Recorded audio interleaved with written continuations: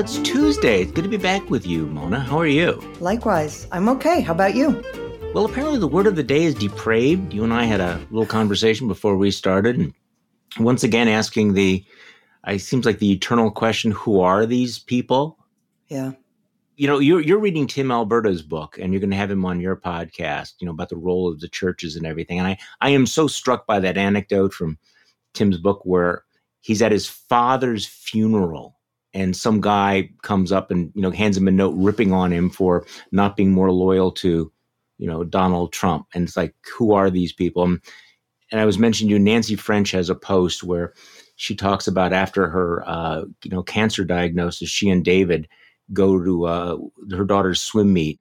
One of his old classmates comes up to him and in a very passive aggressive way starts ripping on them. And it is one of those questions about who are these people and what's happening to the way that we treat one another in this society. I mean, Trump's impact, I don't think is just political. I mean, it is seeped into the way people behave. I don't experience it that much, probably because I don't leave the basement that often. But, people like Tim Alberta and David French have experienced this. Yeah. It is really amazing to me. And I'm really still grappling with this, struggling to understand what has happened, because under any circumstances, when someone is at their father's funeral, if you have nothing nice to say, you say nothing at all. You would never dream of imposing upon a person at such a vulnerable and sad time to hurt them further.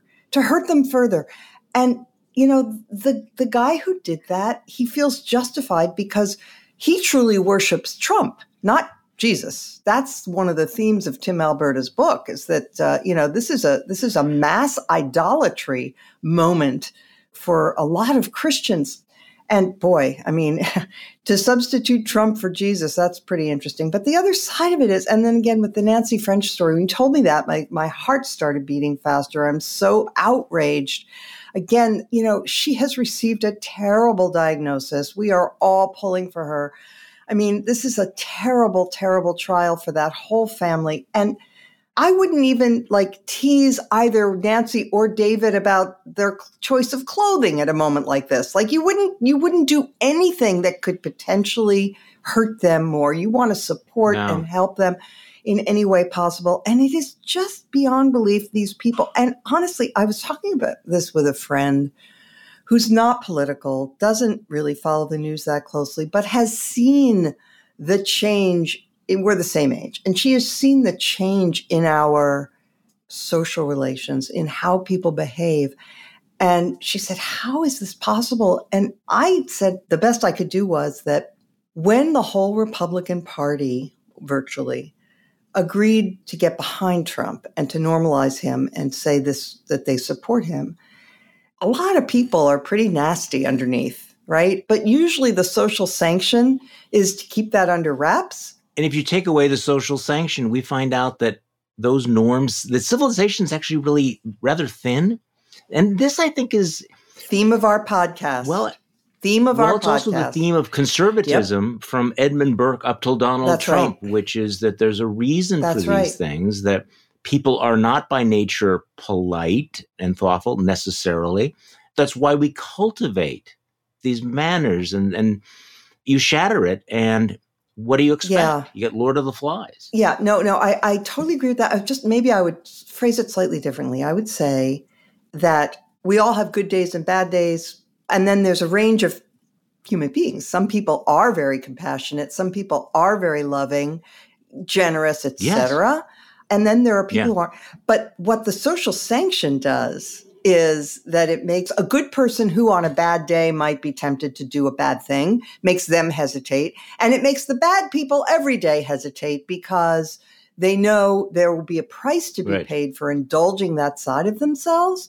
But people look at Trump and they say, well, he gets away with it. You know what I wonder? I wonder how much cheating on taxes has increased since Trump was elected president, because he got away with it. And, it's how many people are saying, why should I be honest? Obviously nobody cares.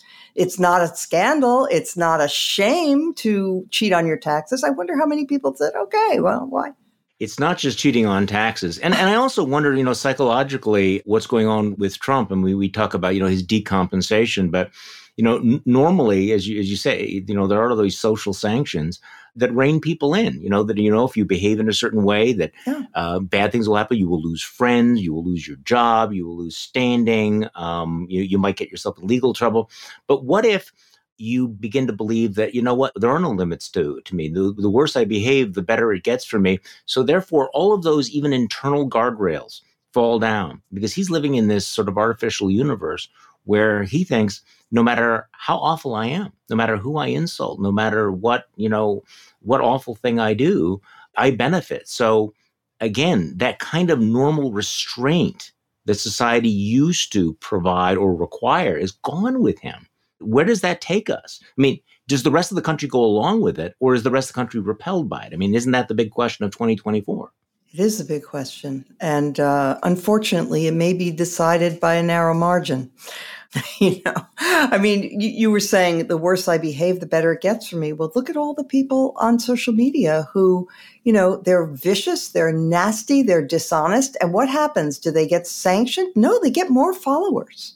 Sure. When the standard is clickbait, or when you get more followers, when you get more money, when you get more fame, when you rally around, this is the thing, is that the incentives, I'm sorry to use terms like this, but the incentive structure does not reward virtue and prudence and restraint any longer. Okay, so I've really been looking forward to this conversation because, and there are certain debates that I think are really interesting, and those are the debates between people who actually fundamentally agree. And you and I fundamentally agree at a very deep level about Donald Trump and how to handle Donald Trump. And yet you and I, in today's Bulwark, took exactly opposite positions. And so I want to discuss that because I basically said that 2024 is the year of remembering and that we need to remember who Donald Trump is. So I devoted several hundred words to talking about his attacks on John McCain. Why couldn't he raise his arms? Well, because, he'd broken his arms when he was a war hero, you draft-dodging freaking coward. You made the point, though, that we cannot become obsessed with this fire hose of awfulness because that allows Donald Trump to determine the conversation. So on the one hand, you're saying, don't get caught up in the hostages, the do a better job than Lincoln, the John McCain thing, because then we allow Trump to, set the agenda. I was actually saying, though, we need to actually slow down and pay attention to each one of these things. But again, this is a different approach between two of us who completely agree about Donald Trump. So let's talk about this because I just think the part of the problem is that not going back and dwelling on this lets him get away with it. But you are right. His ability to hijack the news cycle is truly amazing, and we fall victim to it. To listen to the rest of this episode of Just Between Us, become a Bulwark Plus member today.